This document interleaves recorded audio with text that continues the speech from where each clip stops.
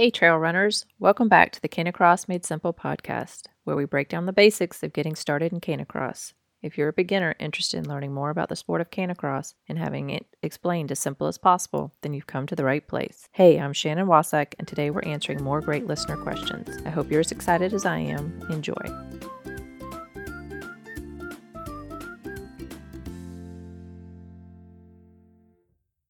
Today's listener question comes from Marie. Marie asks, "Hi, I'm new to Canicross and so far my dog isn't getting the hang of running out in front. Is there anything I can do to help train her to pull?" That's a great question, Marie. It can be frustrating when you're so excited to try something new like Canicross and everything doesn't immediately fall into place. As with any new sport, you and your dog need time to train together. Some dogs are natural pullers and some aren't. For those that aren't, there are a few things you can try to get the ball rolling. First, give your dog time to get used to the equipment.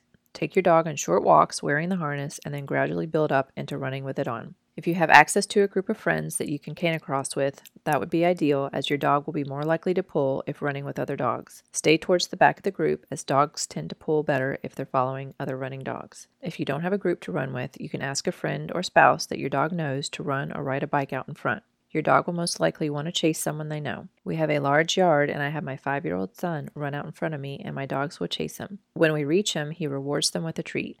I keep it at short bursts, which will gradually get longer and eventually stop giving the treat, but always lots of verbal praise. Another option is to switch dogs with a friend. So you would run out in front with your friend's dog while your friend runs behind with your dog in harness. I know my dogs would go crazy trying to catch up to me.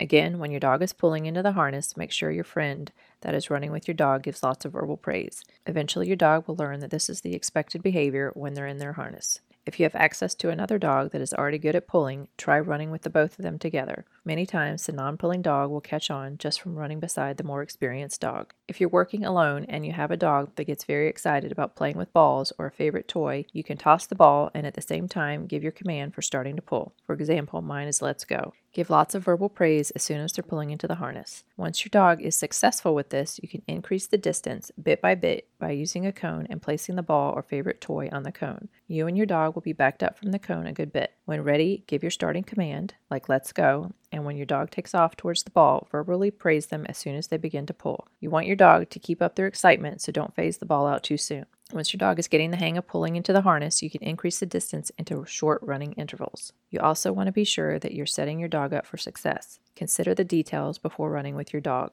Are they well hydrated? Is the weather agreeable? Not too hot, for example? Make sure you aren't running your dog just after they've eaten. You also want to do your best to find narrow trails, especially when your dog is just learning. Narrow trails will provide less distractions than a wider, more trafficked trail. Also remember to give it time. You and your dog need time to find the balance and harmony of working together as a team. There's lots of new things for your dog to learn and adjust to when you're starting Canicross, such as equipment, commands, and pulling. It's not only a physical workout, but also a mental one as well for both you and your dog. It takes a lot of focus for your dog to realize what it is that they're supposed to be doing. Make sure you're setting clear expectations, that your commands are clear and consistent, and that you aren't confusing your dog in some way. Keep the sessions short so that your dog is always wanting more and always end on a positive note with lots of praise. So that's it for today's show. Don't forget to join our Facebook community at bit.ly/Learn Canicross and submit your questions for the show. You can also leave us a voice message with your question at speakpipe.com/Canicross Made Simple, and with your permission, we'll post your question on the show.